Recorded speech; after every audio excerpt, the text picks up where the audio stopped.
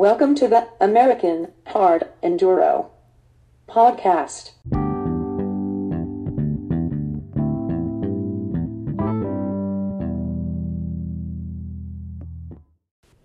Hey, what's up, guys? It's Will with American Hard Enduro. This week's podcast is brought to you by KTM of North Texas and SLM Racing. They're down in Arlington, Texas, and they can get you hooked up with all your KTM and Sherco needs. Give them a call, 817-275-2228. They got a bunch of stuff in stock, so if you're in need, give them a call. This week's podcast is pretty much Drew Kirby doing a phone interview with Tristan Hart. Tristan, this past weekend, took the win at the King of the Motos out in California. So Drew talks to Tristan not only about that, but also what he's been up to in this very cold offseason. Tristan ended up battling it out with Colton Haker, Cody Webb, Taylor Robert for two motos, and ended up taking the win. So that was your top four: Tristan, Colton, Cody, Taylor, and then Corey Griffunder rounded out the top five. So hopefully y'all give it a listen. Let us know what you think, and we will see you out on the trail.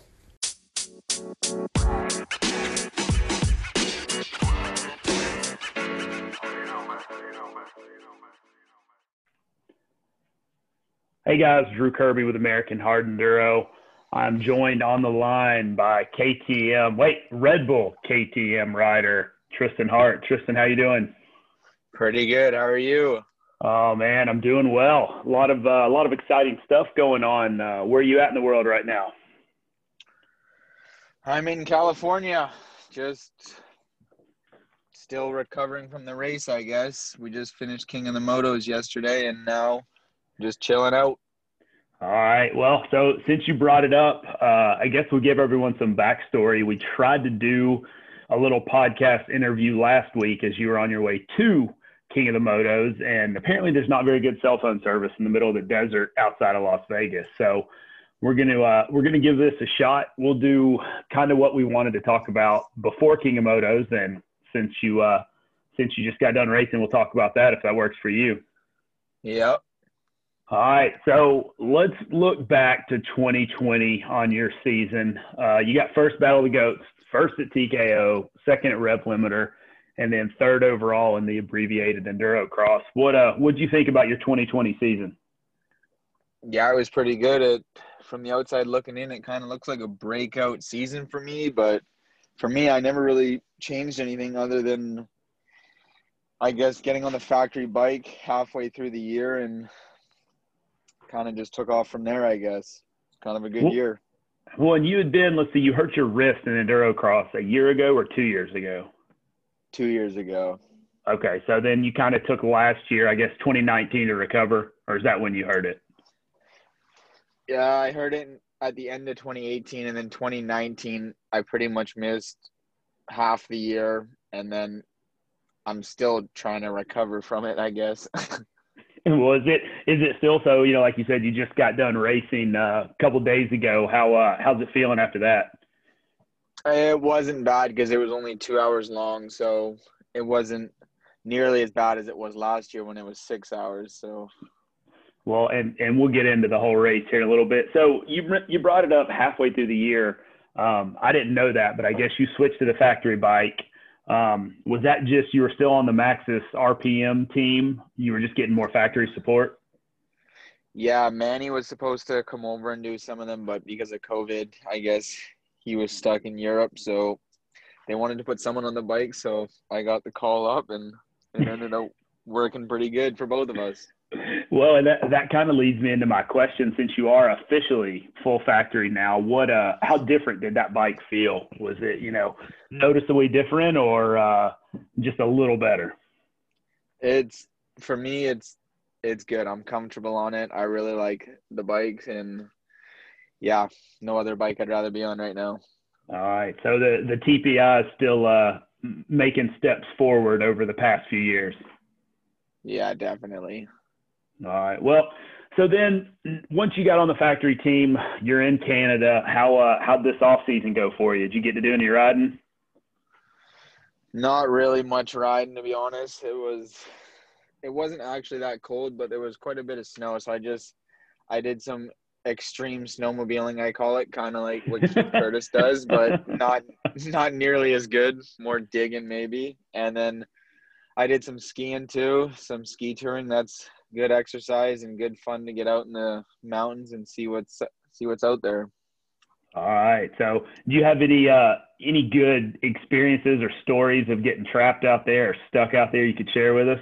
Because that's kind of my biggest fear about going snowmobiling in the backcountry is I don't like being cold.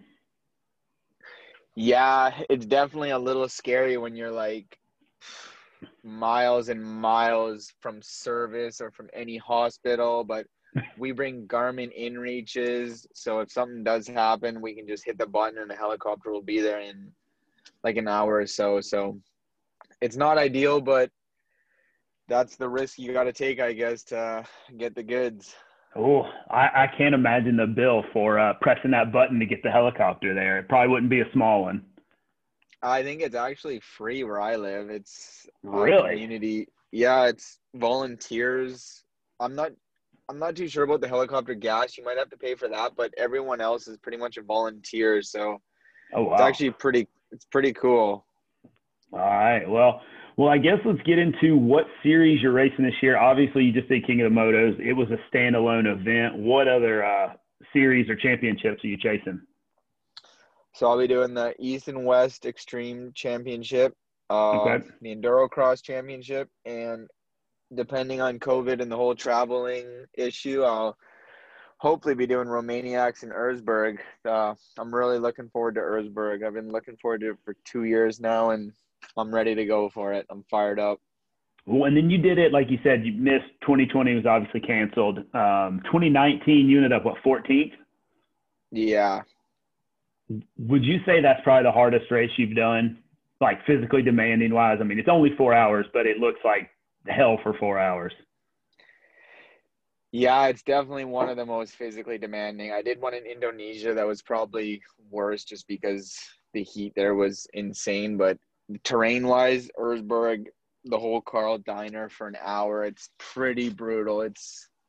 I felt like dying, just like Cody Webb and Hager said in the video. That's how I felt. Well, I think one year we got some video of I think it was Colton, maybe Cody, throwing up in the middle of at the end of the diner. Like I can't even imagine. Just mentally, I think it would be as hard as anything. Just trying to get through it. Yeah, it's so long. You got no idea how long it is until you actually go there and see. Like it's insane. Never ending. I think the other hard part would be, you go down and basically do a U-turn and you come right back next to it. So, as you're going in, there's guys coming out. That would be a little set you back. Yeah, exactly. And then they had a new level the year that I was there. We dropped down and did another cross through the rocks. So yeah, it was insane. All right. Well, I guess so far I haven't heard otherwise, but it looks like it's on for 2021. Yeah, we'll see. We'll see what happens with COVID, but hopefully it all works out and we can make it there. Well, I think you answered my next question was what race are you looking forward to the most? So there you go. And you've never done Romaniacs, correct? Yeah, never done Romaniacs, but that one is another gnarly one, like 8 to 10 hours a day on the bike for 4 days. Like that is gnarly. Well, and one thing I've always wondered is like, do you take fresh gear every day or are you just wearing like 2 pairs of boots and you're just swapping them, day after day? I'd probably have 2 sets of boots and just cycle every other day possibly. Yep. And then for gear, probably every day new set of gear, and at the end of the day you just throw the gear in the garbage because it's probably trashed. If it rains, it looks like it would be just that looks about as brutal as anything. And I'm sure video, number one, never does it justice, and number two, they can only capture so much on video. So I mean, like the stuff that they're seeing out there that we never witness, I can't imagine. Yeah, exactly. They're showing us a 30-minute video of a 8 to 10 hour day, so we're missing like 8.5 hours of riding. No. And I mean, when you see the top pro guys gassed and struggling, that's when it's been a good day. Yeah. All right. So that pretty much recaps. And one thing we've been wanting to do at American Hard Enduro is kind of catch up with you top pro guys, and even a lot of the pro class guys and just catch up, see how you've been doing, what's changing for 2021. And I think we got that covered. So let's talk about the weekend. How was King of Motos? It was pretty good. Yeah, I was out riding the King of Hammers area with Taylor Robert a bunch, and after watching him ride, I was pretty impressed, honestly. He's kind of been away from hard enduro for a while, but he's so fast in the desert. So I knew coming in that if the track was going to be fast and not super difficult, which King of Motos is usually not that hard, that Taylor was probably going to be the guy to watch out for, because his desert experience is, he's unreal in the desert. So I knew he was going to be the guy. And then in the prologue, him and Cody were all together, and he just checked out on me and Cody, and me and Cody just cruised around to the finish, and we're like, what the hell just happened, man? Well, and that's what, it was so hard because, they had live coverage, but you had to pay $35 to get, I think, like the exclusive video of you guys. And then, so I didn't see that, and results were hard to find. So how long was that morning prologue? Because I thought it was going to be a 3-hour race, like the afternoon race was supposed to be. How long did you guys end up riding?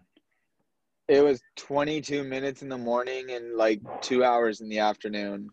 So it was just how long was that course if it was 22 minutes? What, 5-6 miles? Yeah, it was 6 miles.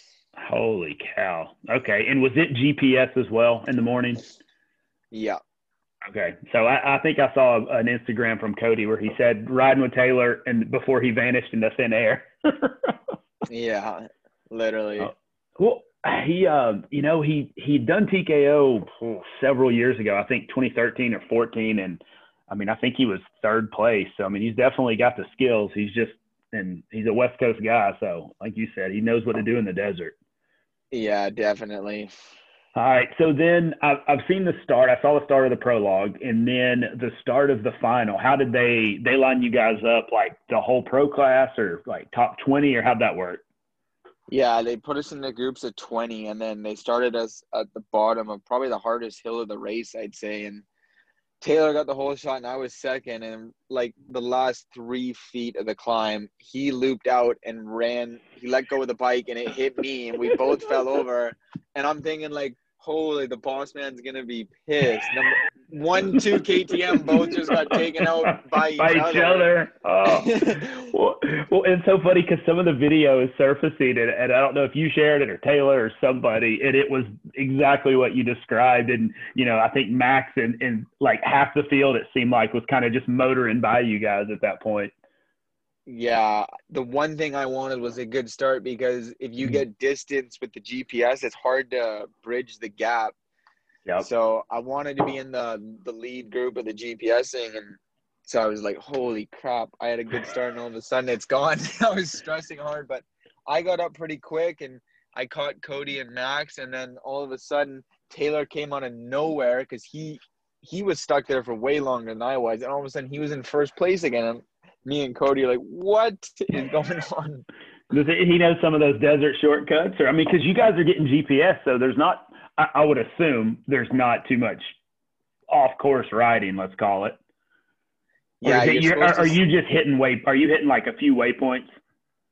You're supposed to stay within 50 feet of the line. Okay. Yeah. And I would assume they go back and check people's GPS if there's any question.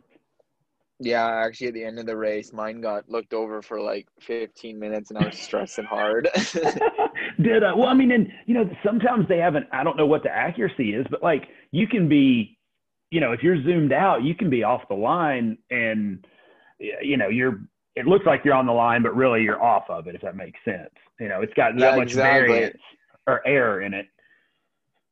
Yeah, and Cody and Manny have both won this race and kind of missed a waypoint or got too far off the track, and they both got DQ'd. So I didn't want that to be my first, winning attempt at King of Motos. That would have been pretty upsetting. Oh, yeah. Well, and then so you guys, it was 2 laps, correct, in the afternoon? You said a little over 2 hours?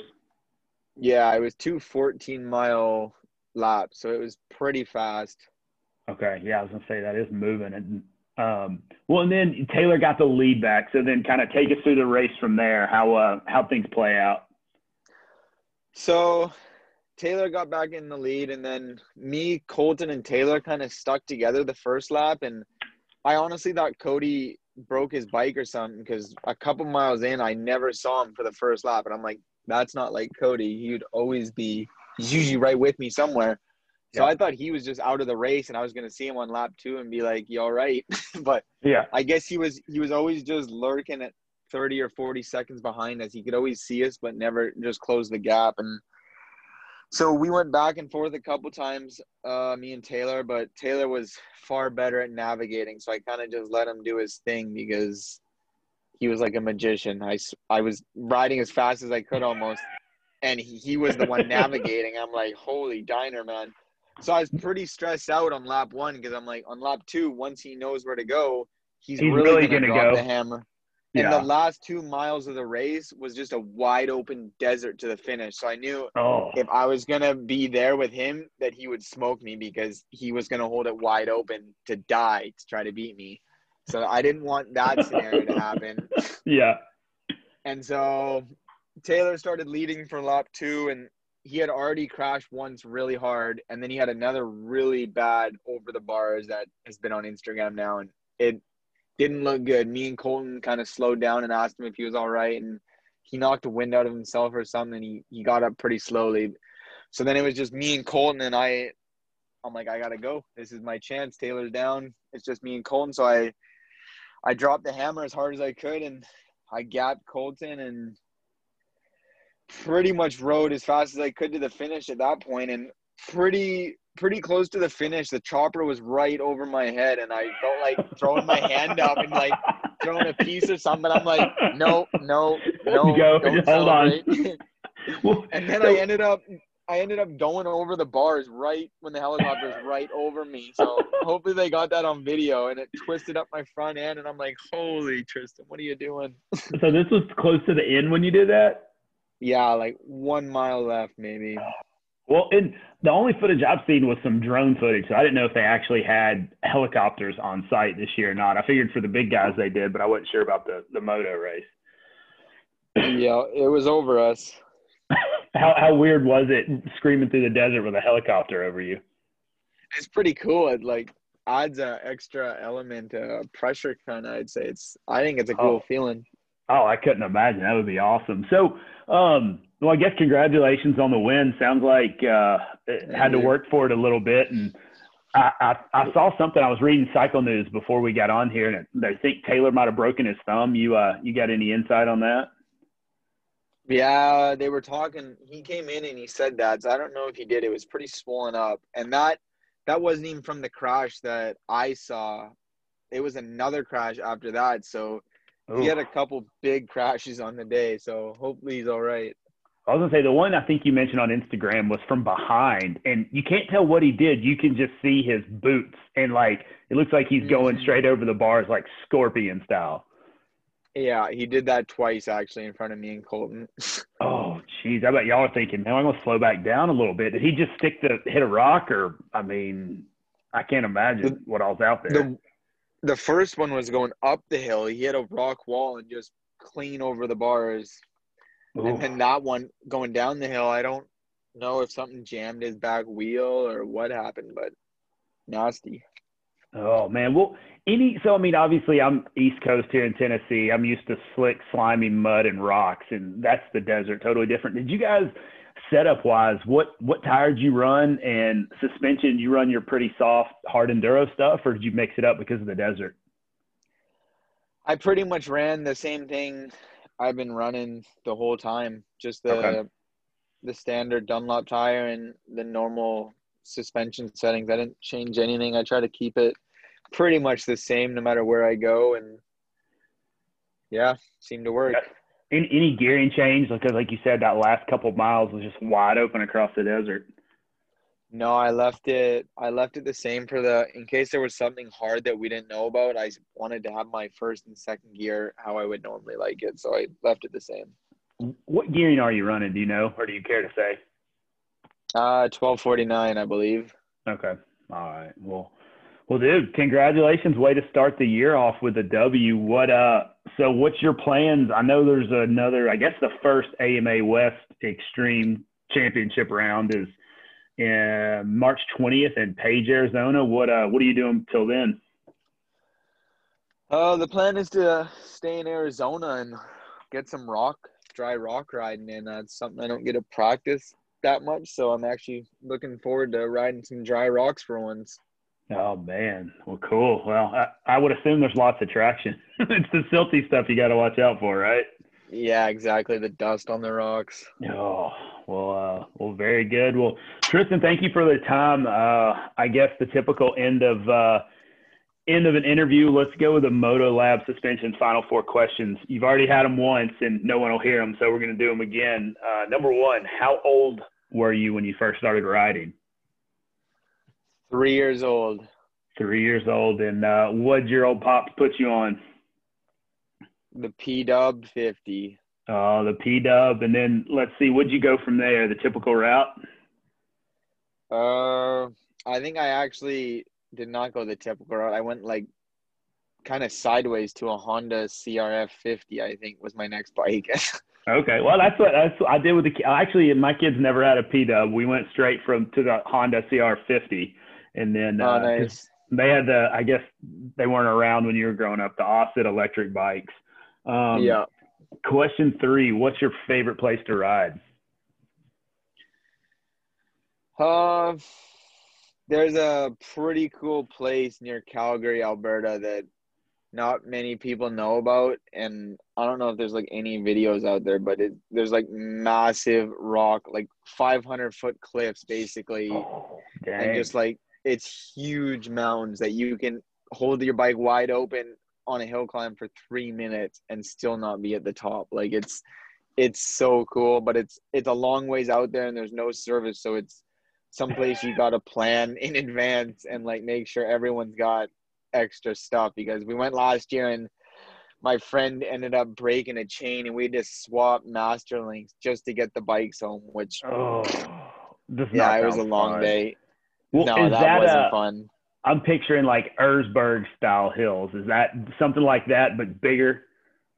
Yeah, it's really similar to Erzberg. There's big boulders, there's long shale climbs, there's massive waterfalls. It's definitely I think one of the coolest places you can ride. Oh, well, you're going to have to maybe take some video and sneak it out and let us see it. So, and then question 4, what's a random or unusual skill or hobby you're good at? I know after the whipping you laid down on us and my kids, you're pretty good at Mario Kart. You got any other ones? Yeah, I would say Xbox. I secretly played too much Xbox as a kid. So is that still going on, or I guess in those long winters, what else are you going to do, right? Yeah, during the pandemic back in March, I think most people that like video games got in the new Call of Duty, and it was pretty addictive. So I definitely put some time in during COVID on that game. It looks like you didn't spend too much time on it this winter, being that you came back in shape and put it on the top step. So who would you like to thank? We'll do the typical sponsor read here, and let's hear it. FMF, Red Bull, KTM, FMF Vision, my new goggles, U-Sweet hydration packs. They're really good. Dunlop, Motorex, Thor Gear. Yeah, I got some good sponsors this year. Absolutely. Well, I guess the factory comes with some of those. How are the FMF goggles? I saw Zach Osborne's wearing them, and hadn't really talked to anyone or laid my hands on them. You liking them? Yeah, they partnered with 100% to come out with like a high quality goggle. So it's basically a 100% goggle with a FMF strap for now. And I think they might branch off later. So yeah, they're a really good goggle. Okay. So, I mean, it's pretty much a proven goggle already. Yeah. Which makes things easier. Well, very good. Well, Tristan, thank you for your time. Get some rest. You sore at all, or are you feeling pretty good? I'm fresh. I'm ready to go. All right, man. We'll go enjoy some of those dry rocks in Arizona, and hopefully we'll see you here in a few weeks. Yeah, thanks for having me on. Have a good one. All right, talk to you later. See ya. Okay.